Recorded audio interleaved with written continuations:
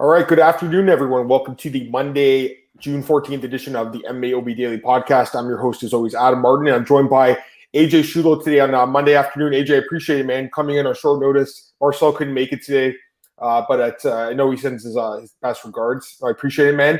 Have a good time today. We'll talk about UFC 263, Bellator 260, and PFL 4. Before we get into it, AJ, how's everything with you, man? Good. Happy to keep Marcel's seat warm this week. I'll still be curious to hear what he thinks about this card. Maybe he posted on Twitter. But yeah, me and you going to be chopping it up. Bellator, PFL, like we talked about last week. I mean, it was a busy week for MMA. And yeah, excited to recap it with you. Yeah, for sure. Yeah, I'm curious to hear what Marcel thought too, but it's all good. I'm curious to hear what you think too, AJ. So yeah, let's get into it, guys. We'll start with UFC 263, and then we'll do Bellator and PFL. So yeah, I mean, overall, AJ, it was a pretty crazy card, man. A lot of stuff, a lot of fights that, people didn't see coming. I'll get Chris's comment. Chris London, what's up, man? Glad for you to be in the chat, buddy. Yeah, AJ, a lot of upsets on this card, man. I know that you had a couple, you picked a couple upsets. I did too. Couple correct, couple not so correct. Overall, slightly profitable night for myself. So, same with you, AJ. I saw that as well.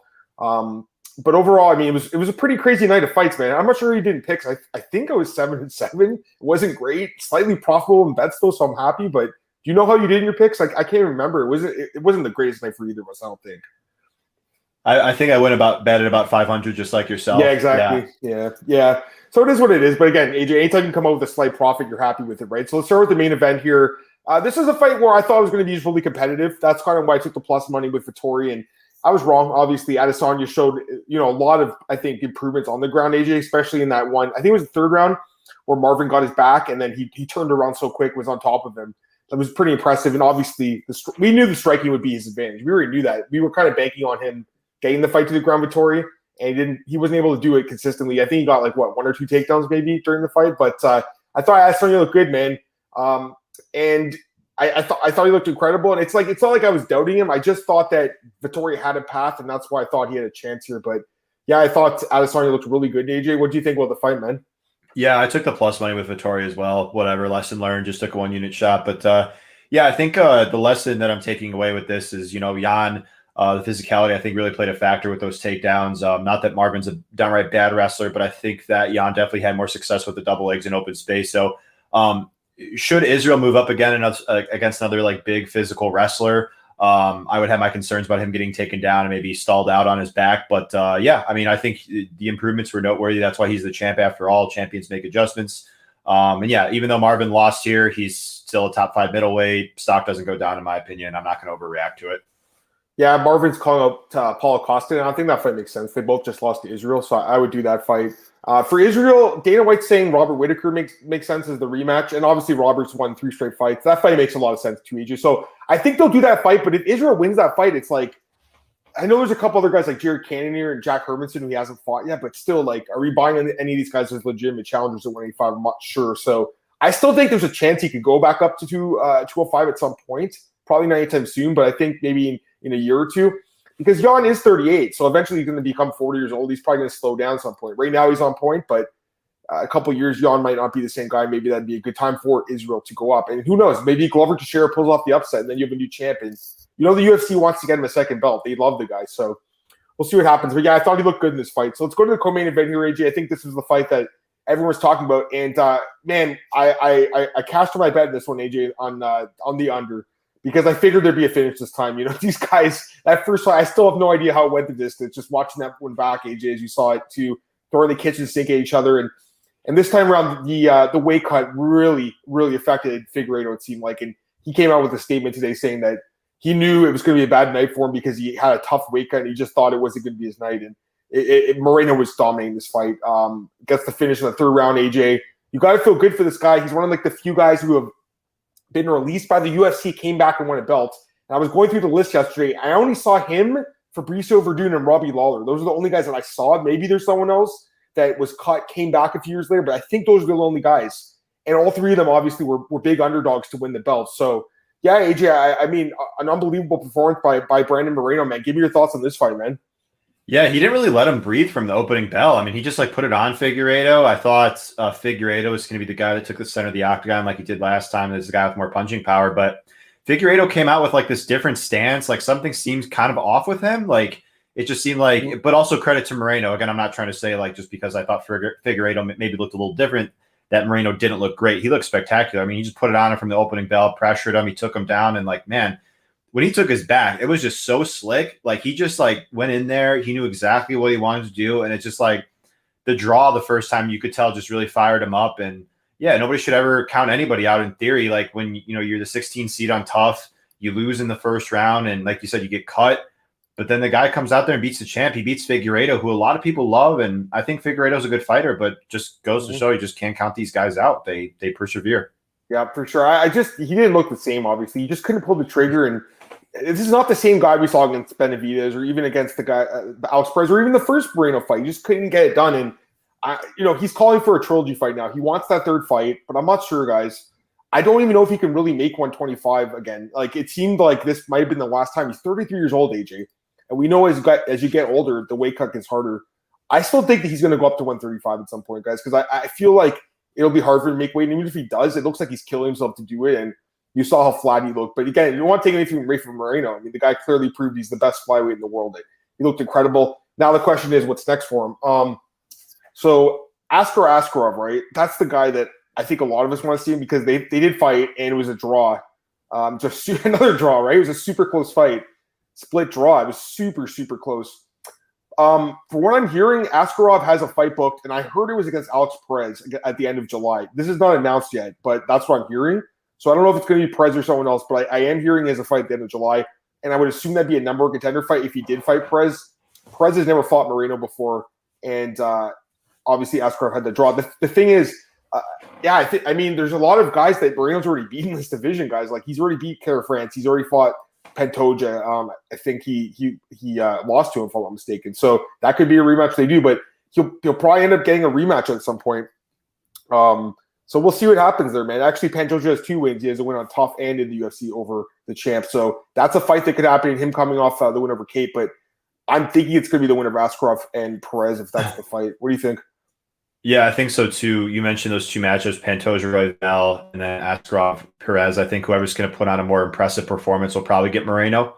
Put a stamp on it. We'll talk about Bellator, but like we had a similar thing with like Jason Jackson there, I think, for welterweight. But yeah, I think it's hard for me to definitively say right now who gets Moreno next, but I think those 2 matchups are going to draw some clarity. Yeah, I'm gonna get these comments here. Chris said he's on fire till it coming, but Figgy looked flat. Yeah, that was a tough one for you. I didn't really see it coming either. Stylebender has been way more active than Khabib ever was. Yeah, I mean, he's 21-1 now. It's pretty impressive. And you're right, Jose. He fights like 3-4 times a year. He reminds me of John Jones when John was coming up as lightweight champ. I remember in 2011, he fought 4 times that year. He won the belt from Shogun. He fought who else did he fight that year? Rampage, Machida, and Ryan Bader too in that same year. So I feel like Adesanya is a guy that wants to stay active. He says he wants to fight again soon. So hopefully, they can get that Whitaker fight done too. Let's get Cole's question. Hey, Cole, what's up, man? I had 7 or 8 of my buddies over to watch the card. All I talked about was Diaz nearly winning. He became a bigger star or loss in his opinion. We'll talk about that right now, actually, after I get this last comment from Jose, who says Conor gets whatever rematch he wants, but Diaz can't get a rematch with Jorge. Dana White privilege as finest. Tony Ferguson's in the comments. So I'm just kidding. Yeah, let's talk about that fight, AJ, because I know you had a big bet on Leon. Got that 3rd round. So yeah, I mean, here's the thing. So yeah, people are talking. I know what you're saying, Cole. Casual fans are talking about Diaz almost coming back, but come on. I mean, he was losing the whole fight. Like, Leon Edwards was absolutely dominating his fight. He won clearly the first 4 rounds. He was winning the 5th round, and he got caught with a Stockton slap followed by a straight left. I've never seen that combination before, AJ. And AJ, I know you had a big bet on Leon. So what were you feeling in that moment, man? Were you shitting your pants? Oh yeah, it was crazy. I mean, like Diaz, man, you can never count him out. I wasn't. It was looking like my read was on the fight was correct for the first 22 minutes or so. Leon was dominating the clinch. He was dominating the wrestling. He was winning the striking exchanges, and then Diaz just hits him. And that's something that I'll note with Leon going forward. One thing that I like to do with betting or just looking at fighters' results in general is I want to not just learn from losses, but learn from wins. This wasn't the first time we saw Leon Edwards hurt. We actually saw him rocked badly by Brian Barberena. Yep, he got dropped in that fight. He got dropped. Yep.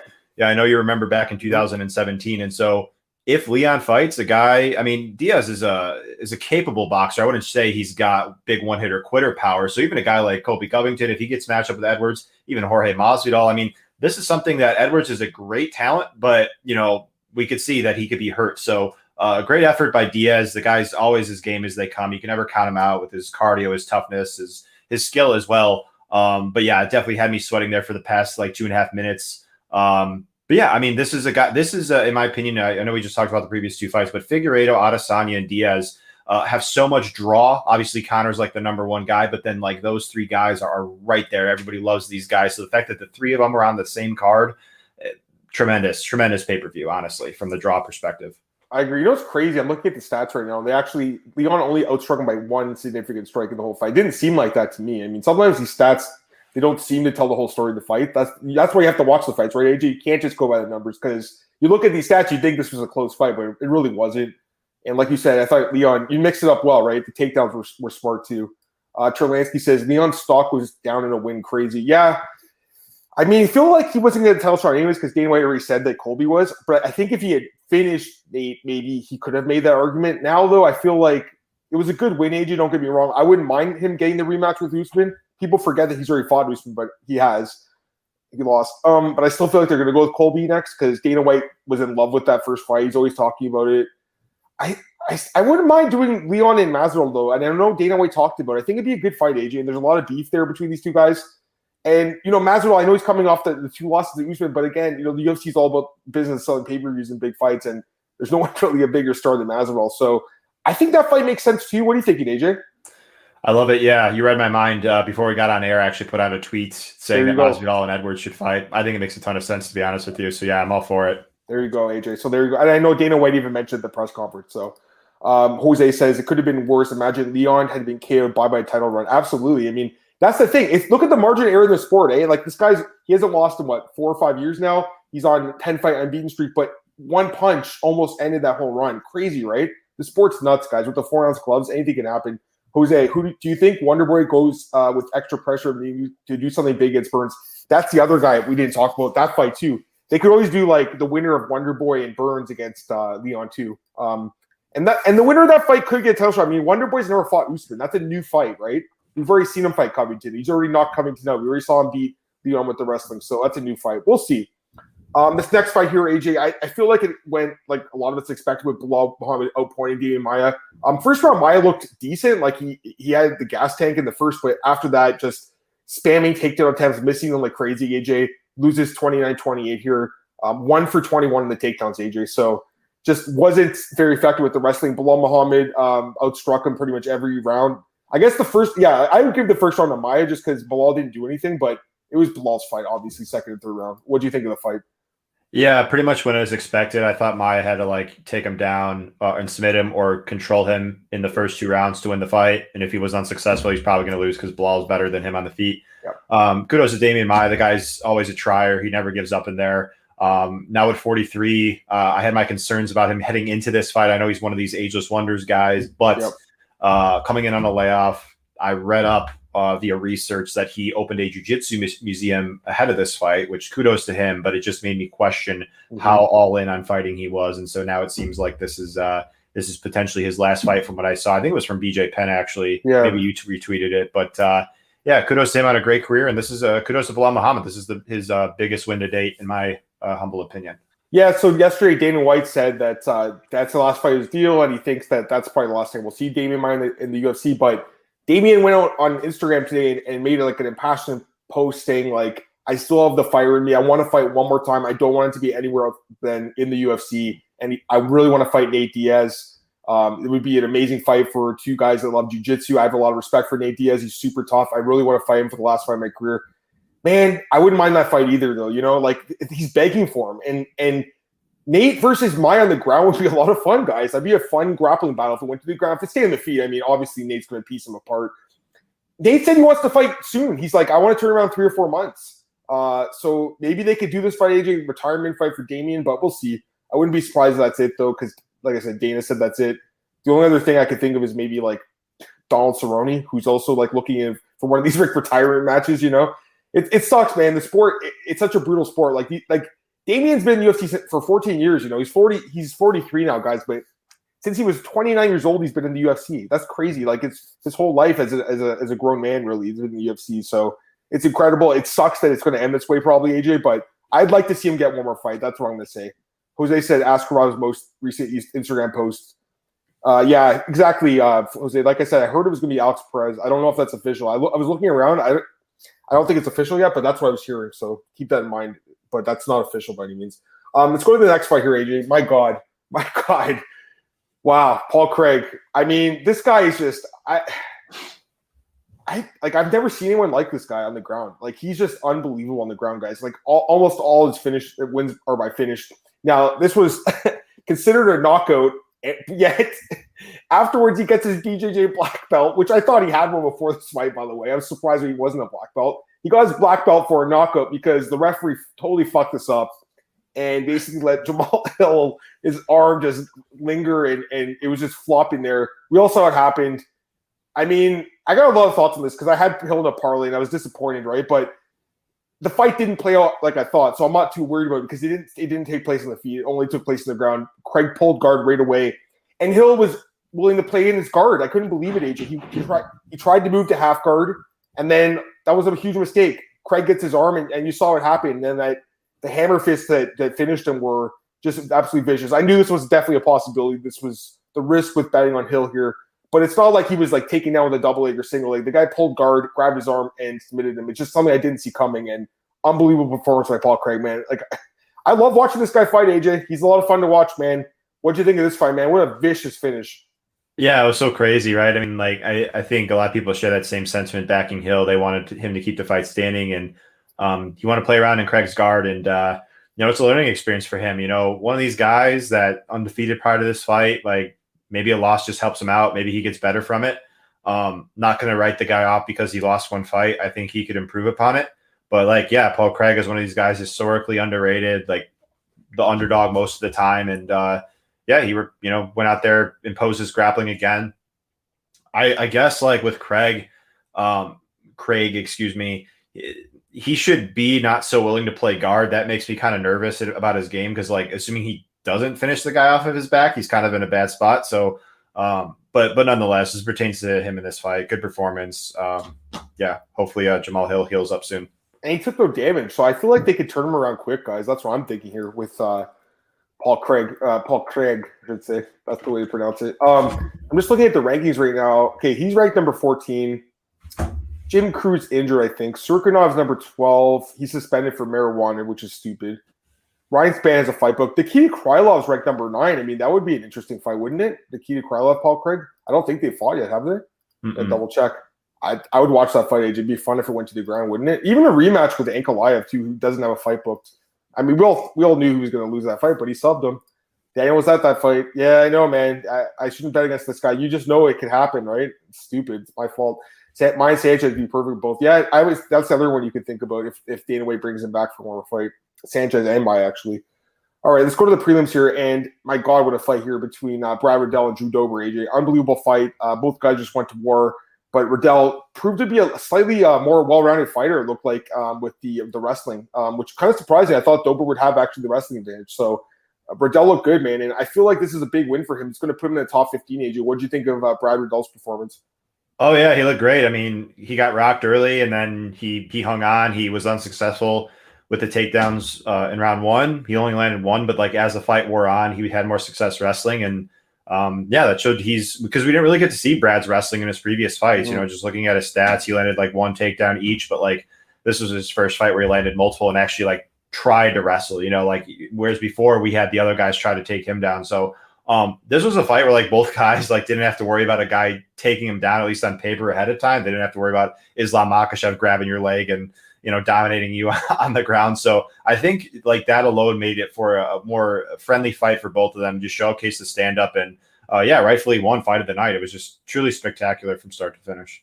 Yeah, I absolutely love the fight. It was an awesome fight. I feel like it was super close. It came down to that last round, obviously, and Riddell pulled it off. So, I mean, this is a big win for him, guys. And I'm going to look at the rankings quickly for Riddell. So Dober was 13, so he'll take his spot in the rankings. Yeah, I mean, Armin Tarsukian is ranked number 15. I don't think he has a fight booked unless I'm mistaken. That would be a sick fight, Brad Riddell and Tarsukian. Don't know if they'll do it because they're both kind of prospects, but the other guy would be like, if they want to push Riddell, I mean, Dan Hooker's number 8. Actually, they're training partners, aren't they? Aren't they training partners? Yeah. So that won't happen, is it? Yeah. I think they both aren't they both city kickboxing guys? That's the problem, right, guys? So that's not going to happen. Rafael dos Anjos is out there. I don't know if he'll get that fight. That's a little too high up the rankings. So someone like that in that 10 to 15 range, I think. Gregor Gillespie was a fight he was supposed to have like 2 months ago, and I think he got COVID or something, and the fight got canceled on fight day. Remember that, AJ? They could run that back too. That's the other thing. But I feel like those guys might be on a bit different paths, and maybe they'll meet for a belt one day. Eric Anders, Darren Stewart, AJ. This was such a weird fight, right? Like we saw the first fight, and this one played out even differently, and the crowd did not like this fight. Even though Anders is the hometown guy, they were just booing him the whole time. The fight was kind of dull to watch, but Anders proved that he was, I guess, the better grappler and basically grinded it out. What'd you think of this fight? Yeah, I thought Anders made the fight like as hard as he could have possibly made it on himself, and he still managed to win. Clearly, like it's just like, dude, like why don't you actually just change levels and like get in on his hips and like tank him down? Because we saw in round 3, once he actually grounded Stewart, he beat the crap out of him. He got a 10-8 round on 2 judges' scorecards. So like, again, this is just somebody who bet Anders in that spot, and yeah, I didn't touch him. I acknowledge that rematches don't go exactly how they can the first fight, but the takeaways that I had made me really confident in Anders. But yeah, I mean, I got to give a lot of credit to Stewart. He definitely had a much better showing here than the first fight. He took Anders down. Anders is not an easy guy to take down. But yeah, I mean, the result doesn't really surprise me. Anders, this is the best he's ever looked. I think this is the best form, fight ready. But he still kind of showed the same issues before, a little too timid, clinching for a little bit too long without any purpose, without really going for takedowns that are good. But yeah, it was like you said, going from this fight to the Riddell fight was definitely a positive step in the right direction. We were watching this live. Yeah, absolutely. The next fight, this was super close. I want to get your thoughts on this one. Lauren Murphy and Joanne Calderwood. Lauren Murphy wins a split decision. I did have Murphy as an underdog here, but it was super close. I honestly wasn't sure which way they would go. The stats would kind of show that Calderwood was edging out the first round in terms of volume. But having said that, a lot of those like strikes were like kind of like low kicks and stuff, not even low kicks, were just like kind of like the distance kind of kicks that weren't really hurting Murphy. Murphy landed some good punches that hurt Calderwood. Second round, obviously Murphy won that round. It could have been a 10-8 round. Third round, I think was Calderwood, if I'm not mistaken. So it really came down to the first round, AJ. How'd you score it, man?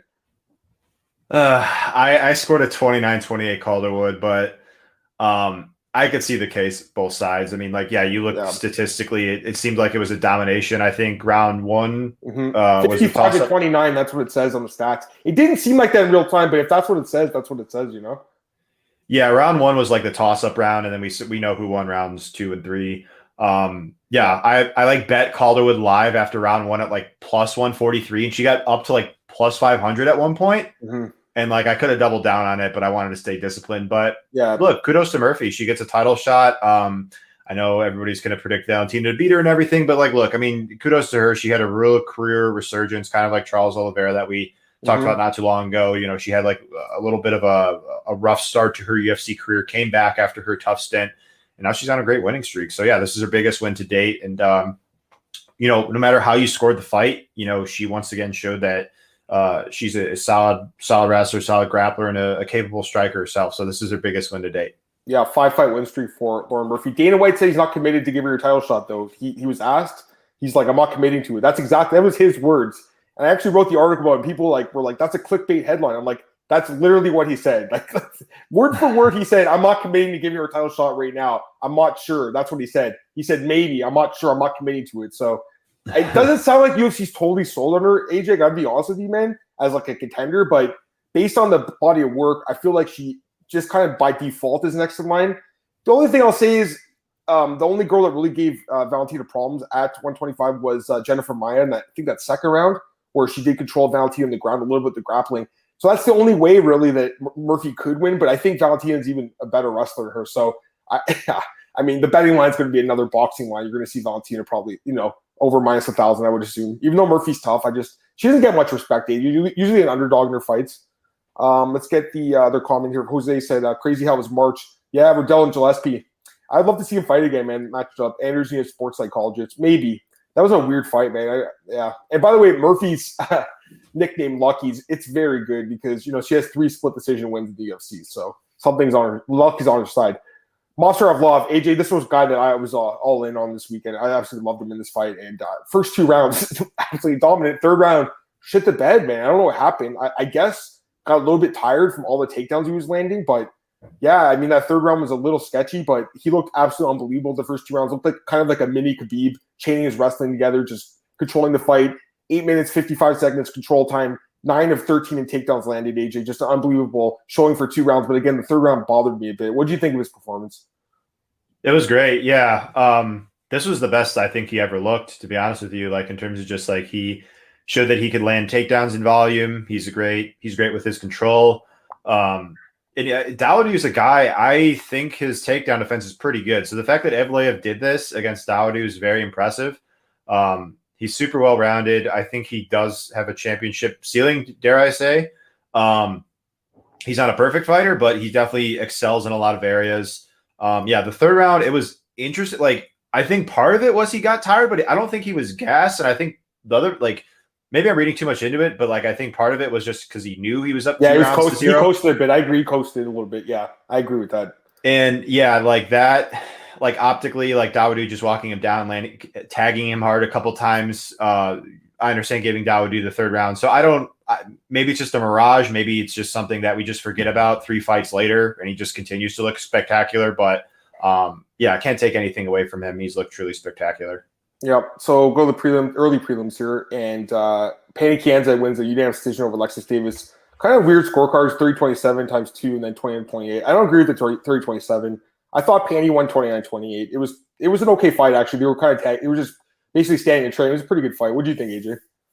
Yeah, like it was weird because I thought live Davis won, but if you would have told me like late Davis would have debatably won this fight in a fight that was exclusively stand-up prior to playing out, I would have said like, what? Like I thought Davis, for her to win this fight, she had to get takedowns. And I'm looking at the numbers right now, and I know the numbers don't mean everything, but like she landed 132 significant strikes to Kianzad's 124. And I just thought pretty close. That's competitive. Yeah. It was super 30-27 by these 2 judges is absolute batshit crazy. Don't you think, AJ? Yeah, I don't get that. Yeah, when I heard 30-27, that actually made me more confident that Davis won. So I feel for everybody that had bets on Davis because like clearly the fight played out a lot closer than odds indicated. And but kudos to Pannie. I mean, she's a very capable striker, and this is her best win to date in my opinion. So congrats. Yeah, the fight played exactly what I thought, with the boxing advantage. But Davis, like you said, looked better on the feet.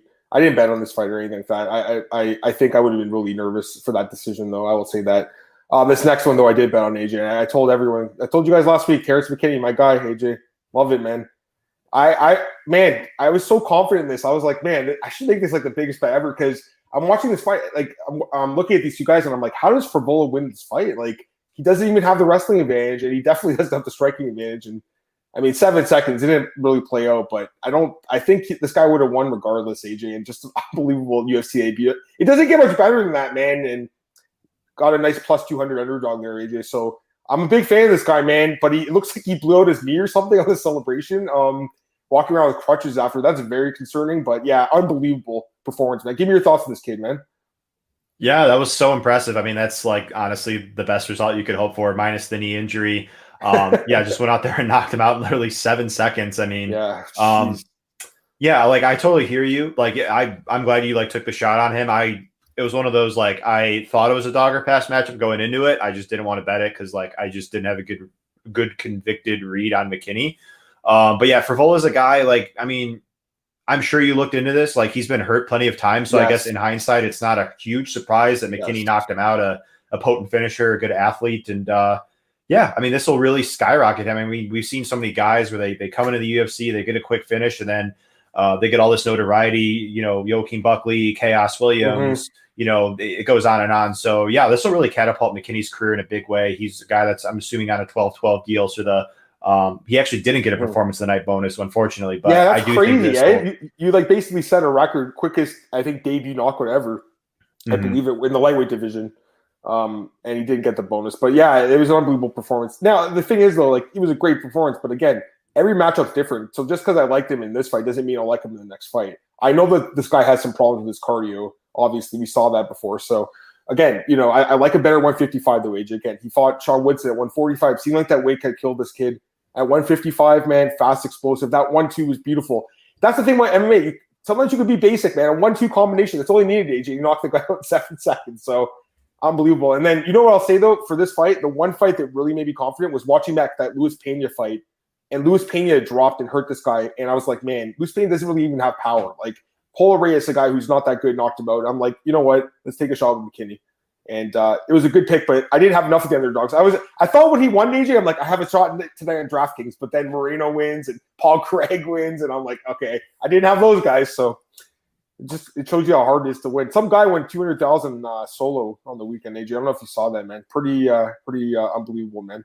The winning team was Brandon Moreno, Brad Riddell, Leon Edwards, Terrence McKinney, Movsar Evlov, and I'm forgetting someone. Paul Craig. I think that's a 6, right? So I believe that's it. Yeah, that's a 6. So he left like 2,000 something of salary on the table, which I think I said that last week. I was like, you're gonna have to leave salary on the table to win it all. But Beja, you're basically picking 4 or 5 underdogs. You know what I mean? Like that's hard to do. So bravo. Movsar Evlov always has this weird moment in fights. I like this guy, man. I want to see him fight a top 10 guy now. People were asking who I want to see him fight. Someone said Josh Emmett. That'd be a good fight, a good test for him. Emmett's good wrestler, good defensive wrestler with huge knockout power. So, what do you think of that one? Yeah, that would be a really tough matchup for Evlov. Not one that I would say he can't pass, but that's definitely his toughest matchup. The winner, I think, would be like right up there for a title shot potentially. Daniel said he thought Penny won. Yeah, it was close for sure. He says the fast KO looks even funnier. Steve Favola flexed his shoulders. Favola was just a little bit too overconfident, man, against this guy, and you can't let your guard down for even 1 second. It happens though. I mean, this guy's good. I hope they give Favola one more fight. He took the fight on super short notice. People always talk about the short notice for the guy coming in on short notice, AJ. But what about the guy who lost his opponent, gets a brand new opponent? Like, I thought I loved him against Frank Camacho. That's the crazy thing. A few days ago, AJ, I was like, man, he's going to be like on all my DraftKings teams. He's going to out wrestle Frank Camacho, and then he goes and gets finished. Maybe they'll rebook that fight. 3 fights left here, guys. Steven Peterson pretty much takes Chase Hooper to school here. Chase, super tough kid, AJ. But Steven Peterson proved to be better wrestler, better striker. You think that's it for Chase Hooper in the UFC? You think they give him another chance, or you think they're going to cut him? I think they give him one more chance. People seem to really like him, and they'll like. There were so many people that were like telling me they were like talking about like how they like love Hooper in general and in the matchup and whatever. I'm like, that's cool, but like, I mean, I see what you're saying. Like he excels on the ground, but he's just not a physical wrestler, and so he's just pretty limited on what he could do. So like, while I'm rooting for him and I'm wishing him all the best, I just think he needs to make significant improvements if he wants a long stint with the UFC. But kudos to Peterson. He circumstances were against him here, a layoff, missed weight too, and really dominated from bell to bell. So yeah. I was surprised he missed weight because he used to fight at 135. So for him to miss weight at 145, I mean that's a little confusing, but whatever.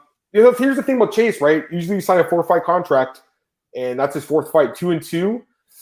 You're right. The fans love him. When I was at his first fight against Daniel Tamer in Vegas, and the fans went crazy for this guy. And it was an early prelim, and they were cheering this guy like crazy. So there's definitely a fan base for Chase Hooper, but I don't know, man. I think he needs more seasoning. I think it's not a bad thing if he gets cut right now and goes to work in a smaller promotion. I think to work on his overall game. Also, it just feels like he's not a man yet. Like you look at him, he still looks kind of like a kid. Like he hasn't grown into his frame yet. You know what I mean, AJ? Like, but I think he really needs a significant change with his strength and conditioning because there's no reason this guy who's such a talented grappler should be controlled in his back. And I know he's willing to be there, but Steven Peterson was the stronger physical guy in this fight too. So I would like for this guy to work on that. 2 other fights, AJ, quickly. Fair Ziem and Luigi Vendramini. You know what, guys? This was such a close fight. Obviously, Ziem won the first 2 rounds. I honestly did think it was a 10-8 round, though, in the 3rd round. Vendramini dominated the round. He hurt him badly. He was going for the finish. I love seeing him do that. I love seeing him go for it. It was close. I mean, I'm not saying you're wrong if you scored 10-9, but I think it was 10-8. What do you think? I actually scored a 10-9 for Vendramini in the 3rd round. He hurt him. It wasn't a true dominant round. Like, I don't think it was as dominant enough to warrant like a 10-8. Like, he rocked him, he took him down, he controlled him for a bit, but he didn't really do a whole lot beyond that. So yeah, like I think we could agree, like, Vendramini, like regardless, like 10-8 round, like he shouldn't have won the fight because Ziem clearly won the first 2. But I think the biggest takeaway is, well, there's 2. I think Ziem, despite getting the rep as like a poor defensive wrestler and grappler, he's getting better. but we still seen if you actually do get him down, he could definitely be controlled on his back for a bit. So he's definitely a guy. Yeah, that's got issues. Like Malarkey did in his fight. I feel like this guy's kind of lucky right now. He's 2-1, but I'm honestly not sure he should. I think he should be 0-2-1. That's what I think his record should be. So I'm not sold on this guy. I mean, definitely he's got a good jab and technical striking, but yeah, Vendramini, if he just pulled the trigger sooner, he would have won the fight. Last fight here, AJ. Give me your thoughts on this one, because I did have Collier. I know you did too. Now, it was close, no doubt about it. But here's the thing. Again, the judges, the first criteria is effective striking, effective grappling, right? There was no grappling really in this fight, so it all came down to the striking. No one really dropped each other. No one got super seriously hurt. So I think it comes down to volume. And you look at the stats, and Jay Collier won every round of stats. And I thought he won the fight, AJ. I thought it was close, but I did think he edged it out. Judges gave it to Felipe. What do you think? Yeah, it came down to round 3. Thought round 1 was clear Collier. Round 2 was clear Felipe. And I thought Collier closed the fight pretty strong. I scored it for him, but I don't think it was like an egregious. No, it wasn't a robbery by any means. I just think it was the wrong decision. That's all. You know what I mean? Like, I don't think it was a robbery. It was a close fight. But again, you do look at the stats. He outstruck him every round, according to the stats. The thing that bothers me is like Joe Rogan was just going off about the body language. Like, there's nowhere in the rule book that says a guy who has bad body language is losing the fight. Literally, it doesn't say that anywhere. I can understand if you're a judge, you're watching it subconsciously, you can think the guy's losing because of that. But there's nowhere in there. And they really need to stop spreading that kind of misinformation on the broadcast. You know what I mean, AJ? Like, if someone who's kind of watching UFC for the first time sees that, maybe they think that's why the fight was being won. I guess, in my mind, the judges probably thought the striking was tied, so it came down to the second criteria, which is aggressiveness, and they thought because Felipe was advancing, he won the fight. That's what I think it came down to. They thought the striking was tied. I didn't, though. I thought Collier was the more effective striker. So thought it was a bad decision, but again, it was close.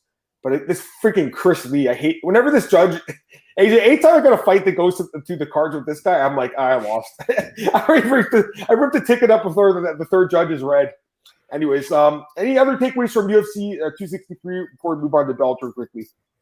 No, let's move on to Belly.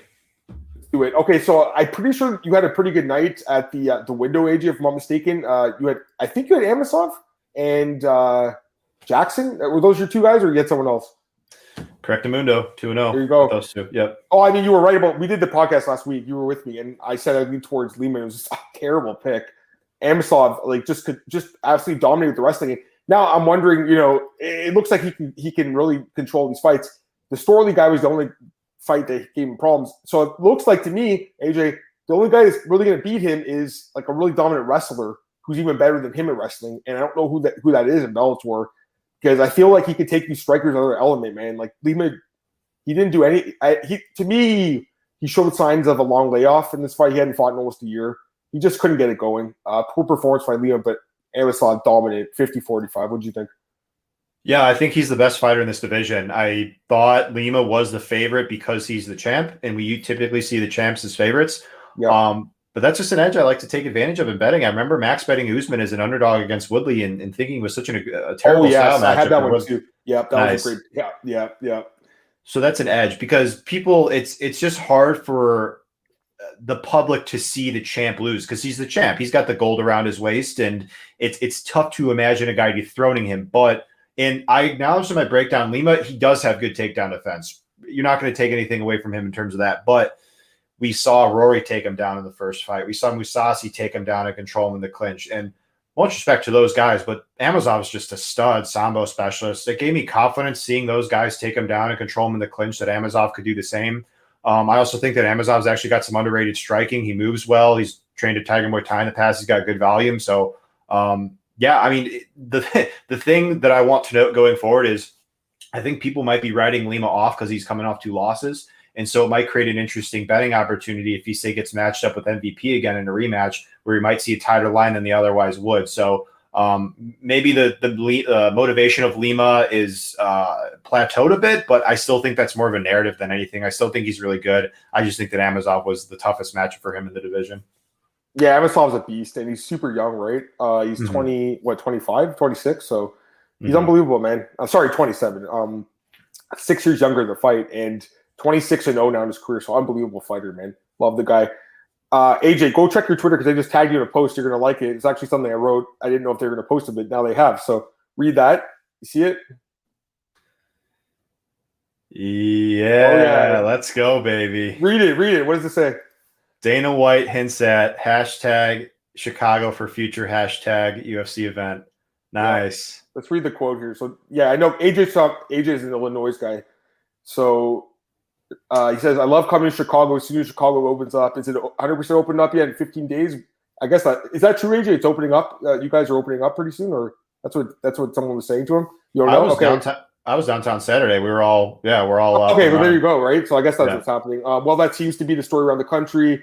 If the places open up, I'm not saying they are, but if they're not, but it's not what I'm looking for exactly yet. But we'll start going to these cities, and I love the city of Chicago, the food. So yes, we'll consider going there. So good news for you guys. Let me get these comments from you guys before I forget about them. Daniel said he thought Collier won. It's annoying, especially watching Felipe celebrate like he won the Olympics. Yeah, you know what? Like, it's annoying, but like whatever. The he's happy. I mean, he's a happy-go-lucky guy. I will say this though, he did show up in better physical shape for this fight. He looked better than his last couple of fights, so that was something to keep in mind. He's a young guy, 26. But I'm with you, Jose. I really think he's 1-3 too, because I went back and checked, and I thought he lost to Tafa. I scored it against him, and I thought he lost this fight. So I think he's 1-3 with his only win being the Castro. He did go to a majority decision with Spivak, which was a close fight, but I'm just not sold on this guy, AJ. I'll tell you that right now. Now, the other bet AJ had, Jason Jackson. I thought this was going to be a much more competitive fight. I mean, I love Jason Jackson, guys. I've always picked him on the show. I still picked him in this fight, obviously, but I thought Daly had a chance too, but Jackson just, again, dominant wrestling. So here's the question. Is that a good enough performance to get the title shot against Amosov, or do you think they're going to give it to Michael Page instead? Because they did have Michael Page in the broadcast. Seems like they were kind of promoting him a little bit. What do you think? I think you could do like three different things here. So I think you could have Amosov maybe wait a little bit, and then you could have either Jackson versus MVP, Jackson versus Larkin, or MVP versus Larkin. And then whichever matchup gets made of those three, you could have that fighter fight Amosov. I don't mind MVP fighting Amosov. I think Amosov would just destroy him. I think Amosov beats all three of them, but at least I think with those three interchangeable matchups, I think you have some really interesting stylistic clashes. And so that would be my hope for making it happen, because when you look at Jackson and MVP, they both beat Daly. They're both on momentum, and I know you like when MVP gets a step up. That would be a step up for him fighting Jackson, and I think it makes sense for all three guys in theory. Yeah, I'm down for any of those fights. They have a good welterweight division, man. There's no doubt about it. There's some good fighters in that division. Like these guys are in UFC. They'll be potentially top 15 guys. Jose says for a fun fight, yeah, Felipe called out Arlovsky. I'm fine with that. Rothwell's a good fight. I think he probably beats Rothwell. I think he might lose to Arlovsky. Arlovsky's still fast for a guy his age. Pavlo says MVP wants the rematch of Lima. Yeah, I would watch that fight, Pavlo. I would love to see that fight, man. Jackson wants to fight Jackson. Yeah, I'm fine with that too. I don't know, because they did have, like I said, MVP. They're promoting him. He was doing the commentary. I'm fine with either of those fights. Like you said, like they can mix and match those guys, and there's good fights. So can sure hit a big parlay. Congrats, man. Good job. We'll go quickly through the other fights, but I want to talk about this guy first. Aaron Pico looked amazing against Aiden Lee. Just unbelievable, man, in this fight. What do you think of this performance? I think it was actually the best overall performance of his career. What do you think? Yeah, he looked great. I mean, I put out a question on Twitter, like, how many wrestler or fighters do you know could land eight plus takedowns in a fight and have one hitter quitter type power? One answer came back, Usman. I think that's a fair one. But Pico, dude, when his durability holds up, he is a monster to deal with. Now he's working on a submission game. Like, I mean, for the opposition to beat this guy, you got to hurt him. Otherwise, I just think he's got too much tools to overwhelm the opposition. And people will write him off because of those two losses, or they did at the time. But I mean, this guy's got championship level potential. Assuming that chin holds up, he's debatably the most skilled fighter in this division, dare I say. I think he is the most skilled fighter in this division. Man, he's unbelievable, guys. He really is. And, I've always had questions because of the durability. I still think, a guy with really good defensive grappling and power can chin check him. But, I mean, this guy's improved, and he's unbelievable. So I'm a big fan of him. Mark Lemminger defeats DeMarcus Jackson. DeMarcus Jackson, man, I only picked him because he's from – not like I had interest in this fight, really. But, he's a Sanford guy. But he's like the Sanford guy that keeps losing, AJ. So I guess they need someone in the camp not to win, right? You can't have every guy in the camp winning. We'll get the comment here quickly. Pavlo says they had MVP there because they were thinking Lima would win. So their scenario, yeah, they probably were. You're right. Leaving MVP too, but you can still do it for the not for the belt, like you said. Aaron Pico came to my dojo for personal training. Yeah, Aaron Pico, man. I mean, this guy, he's training at Jackson Wink now. He was at AKO this year, so it's a good thing. Chris is asking, in regards to the Felipe decision, do you see the trend in judging lean towards harder, powerful striking or volume? I don't even feel like he punched that much harder. I feel like it was super close. I do feel like those body punches were something that hurt Collier. I think it was just close. It came down really to one round, right? Like that's all it came down to. That's all it came down to. I don't think this fight really told us anything other than the judges probably felt the striking was the same, so they went to the second criteria, which is aggressiveness. And then if that's tied, they would go to octagon control. People get that confused sometimes, AJ. They think that you mix them all together, like the overall winner of those things, but it's not like that at all. Mm-hmm. Pavlo says 135 is the best division. He doesn't know if Pico's the most talented at 145. Yeah, man, McKee's good for sure. Okay, let's go through these ones quickly because I want to talk PFL. Kyle Crutchberg defeats Levin Chokeli. Justin Gonzalez defeats Tywin Claxton. Close fight, AJ, split decision. Bobby King was a guy I was telling you, man, watch out for this guy. Because he was an underdog. I was like, he's coming off a win over Steven Seiler. That's a good win. And he beats Nick Newell. And again, Nick Newell, I like the guy, AJ. Just, again, he's limited. He has a limited ceiling, guys. Like, he really does, He's a decent fighter, but I think he's never going to get to that next level. And, he's lost 2 straight fights by split decision in Bellator. They do like him, though. He'll get another fight. But, this Bobby King guy is not like a big name or anything, but he's got a couple of good wins in a row now, Nick Newell and Steven Seiler. So, maybe they'll give him someone decently named at 155. The Lucas Brennan guy, yeah, he did what we expect against Matt Sawicki. That fight, like I said, shouldn't have really been booked. Marina Mock, we both called her as an underdog, AJ. Mockton, so she looked good. And then Polizzi, a guy that you told me was like you were really high on, gets a submission. Any thoughts on these prelims? I mean, no, not a whole lot. Yeah, King looked good. Good prediction by you. I was on the Newell side there. Polizzi, I actually missed the fight, but I saw that he won in dominant fashion. And Marina, yeah, won a clear decision there. So, yeah, and then Brennan, the massive minus 1,000 favorite or whatever, looked minus 1,000. So, yeah. If you had him on your parlay, I'm sure you were happy. Yeah, like I said, the under in those kind of situations, again, or inside the distance. All right, PFL, talk about that quickly, AJ. So, we did break down the card last week too, and let's talk about Clarissa Shields' debut. I want to get your thoughts on this, your honest thoughts. Okay, give me your honest thoughts, and then last question from Daniel. When I'll talk about PFL, he's talking about Bellator here. I caved to peer pressure and put Nick Army. You put money on Nick Newell. Yeah, well, don't get peer pressured into betting anyone, man. Just do whatever you feel like is the right call. You know what I mean? Don't get peer pressured into it. Trust me, it's happened to me before in my past, and it's not like that anymore. So, gotta make your own call, man. Let's talk about PFL, AJ. Clarissa Shields, Brittany Elkin. So give me your honest thoughts on the fight because I've seen a lot of different opinions about this fight. Here's my honest thoughts, and I'm going to get AJ. So my honest thoughts are, she did what we all thought she would do and won the fight, but she showed a lot of holes in her game in this fight, man. Like her takedown defense was almost non-existent. Her concepts on the ground were, basically trying to survive. And she did survive. And we saw that she's an incredible athlete, which we knew. And I feel like just being the better athlete won her this fight, being in better shape won her this fight. She was obviously the better conditioned athlete. But I thought, lost 2 10-8 rounds in this fight. So you can't say it was a good performance. It was a good comeback. But she was well on her way to losing this fight. Even if she had won 10-8 in the third round, I don't even think she would have won the fight on the card. She would have been down still.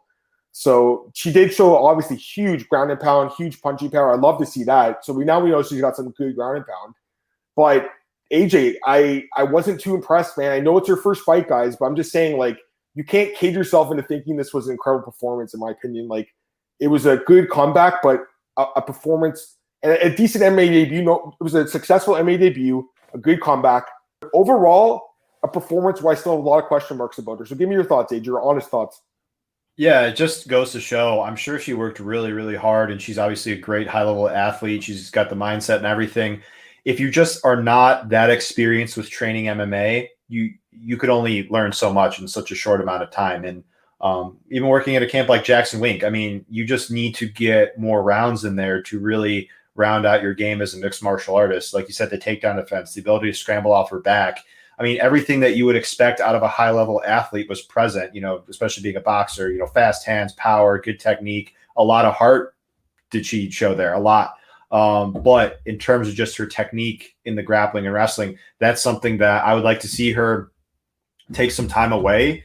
And before she gets back in there, like take a long layoff and like actually get better. Like I understand like there's risk of rust in there, but like I also think it would be a benefit for her because she's only 26. She's young. So it's not like, you know, she's her best years are still in front of her, right? So I would like to see that get rounded out because, like you said, she was losing the fight clear up until the third round there. And kudos to her for pulling off the upset, but it's one of those fights. I can't look at the destination and say, oh, but she won the fight. I gotta look at the whole journey, man. I know you look at the same thing. You can't just ignore these things that were such an issue for her in the early going. And, you know, should she get matched up with another grappler, it could be an issue.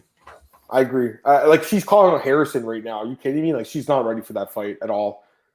She obviously has a puncher's chance, but you know what's crazy? The line for the Amanda Nunes fight actually opened 2 years ago because she was at UFC 245. Dana White was talking about signing her to fight Nunes. It was minus 700 plus 450. I'm pretty sure she's minus 7,000 now after seeing this fight. I mean, Amanda would take her down and beat her up. No doubt about it. So, yeah, I mean, this is not who Amanda was. This is Brittany Elkin, and she struggled with her, but she still got the win. So, again, shows a lot of heart. I'm not saying she's a bad fighter. I think she's a good prospect. She's probably one of the best prospects we've ever seen, right? But, you know, all I'm saying is proceed with caution, man. You know, it's the same thing with that Aaron Pico guy. He's amazing now, right? But AJ, he lost his first fight to Zach Freeman. You know, he was upset, and he lost a couple other fights. So you got to take it slow with these prospects sometimes. And Clarissa, unlike Aaron, who had a wrestling background, she has no wrestling background. She's learned some concepts quickly, AJ, but I feel like she still has a lot of holes in her game on the ground, guys. So that's my thoughts. I just think if Elkin was more conditioned, and also Elkin, she was all about position in this fight. She didn't even go for any submissions. She didn't want to go for a submission and probably end up on her back or something. Daniel says, I didn't bet PFL main event. Clyde didn't. Would have been frustrated either way. Betting Shields a stab in the dark, betting Elkins a letdown. Yeah, she took her foot off the gas. She was going to win the fight. Shields isn't a big hunter and boxer, and be careful of lying her. One-hitter quitter. That's a good point. Yeah, but she's got good technique, obviously, and just hand speed. And you could see the power on the ground, though, man. Those were heavy shots, guys. Those were some big punches. Now, let's go through a couple of the other fights here, AJ. Clay Collard defeats Jolton Luderbach. Split decision, though. What do you think? Who do you think won?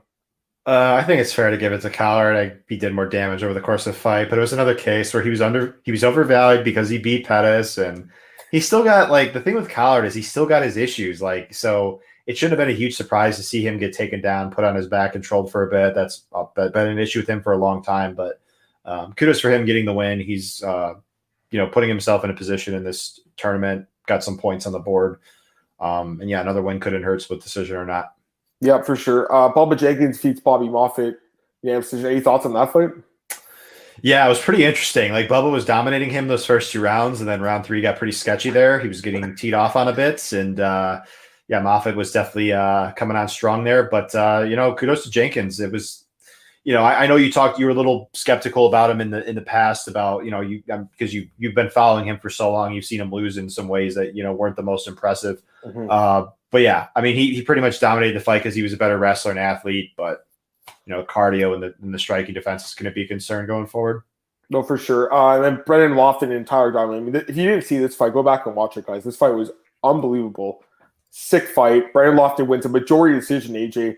Now, me and AJ both were on the side of it was a dogger pass situation, but the scorecard, the 28-28 scorecard is an all-time bad scorecard. There's no way you could call this fight a draw. It was obviously Brendan Lofton's fight. 29-27 would probably be a good scorecard, I think.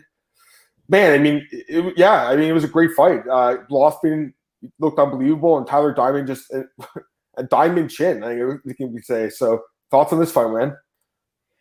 Yeah, it was a pretty bad beating. I mean, you're right. Like, if you're going to go back and watch one fight from this card, it's this fight. Everybody was inspired by Diamond's heart. He got hurt so many times, though. It was just like, I was wrong. I thought it was the line was close. The line should have been closer than it was. But honestly, looking back on it, I think there was even value on Laughlin at like minus 300 or whatever he was at. I mean, the scorecards don't do it justice as to how one-sided it was. Laughlin almost finished multiple times. I think some referees, if they were in that same spot, would have stopped it. A couple points there. Diamond, I mean, I think he's actually really talented. It's just there's more than one fight where he's getting beaten up. and taking a lot of damage. We saw that on the Ultimate Fighter against Jay Cuccinello. We saw him get rocked by Joe the fight before this. So that's going to be a concern that I have for him going forward, even though I do think he's a talented prospect. But kudos to Loughlin, another guy that, despite not being in the UFC and despite winning on the Contender Series, high-level guy, could be in MMA's top promotion, I think. So, yeah, he's a guy to look out for. Yeah, he should be in the UFC, but that's okay. He might win $1 million. It's going to be all worth it, right? Nathan Schulte defeats Alex Martinez. Olivier Aubin-Mercier defeats Marcin Held. Loic Radzimov defeats Ahmed Aliev. Shane Moraes defeats Jesse Stern. And Chris Wade defeats Armin Ospinov. That's a guy we both liked as an underdog in that fight. Any thoughts on those early prelims, AJ, as we wrap up PFL? I'm laughing at the Held Aubin-Mercier result because I picked Held because I thought his issues weren't going to cost him in this fight, and then Mercier proceeds to rock him and then just get him tired, and just every issue that Held had just shows up in this fight in the past. It seemed like they were behind him, and it seemed like Mercier would be the guy to do it, but of course Mercier goes out there, wins 30-27. But anyway, that's my final thoughts on the prelims. But it was a good card from top to bottom. Fair enough, and we'll talk about those playoffs at some other point. But I think that's it, though, guys. Basically at the end of the hour, anyways. Any last second questions we'll take here quickly. But AJ, man, tell me what else you got going on, AJ. I know you're working for a couple websites right now. Plug your stuff, man. Yeah, working on dailyfanmma.com. Check us out. We actually got an Instagram now, so check out dailyfanmma. Doing some write-ups for this upcoming event. No Bellator this week, guys, but UFC, PFL this week. Exciting times. You can follow me on Twitter at AJ Schullo.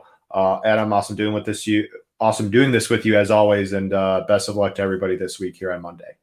Yeah, thanks, AJ, man. And yeah, guys, appreciate AJ coming on. Marcel's going to be back tomorrow. So tomorrow, we're going to shift the podcast back to 7 p.m. Eastern time. Just we have to push it back tomorrow. It's not something we want to do on a regular basis. Marcel really wants to watch soccer. So I told Marcel, okay, you've moved stuff around for me in the past. I'll move it around for you. So we're going to move to 7 p.m. Eastern tomorrow. But in the meantime, follow me on Twitter at MMADamMartin. All the news at bjpenn.com, mymmanews.com. MMAOddsbreaker.com. I'll put the UFC odds up. PFL odds are going to drop hopefully soon. But I just went through the UFC odds today, AJ, breaking down the fights for tomorrow. I've already did the tape study on a couple guys. So there's a couple guys who are I'm not too familiar with on the card. But, I mean, most guys on the card obviously are UFC veterans. It's going to be a good card, though, guys, I think. Very violent one. Don't sleep on this one. I heard a lot of people talking crap about this card, but I don't think it's that bad. I think there's some good fights on it. So, AJ, if you'd like to come on tomorrow with us, AJ, you're welcome to at 7 p.m. Eastern. I have no idea if you're around, but I'll throw the invitation out to you as well, man, because you did help us out today. So, open invite for you as well to come on tomorrow. Anyways, guys, I'll talk to you soon. But yeah, at 7 p.m. Eastern on Tuesday.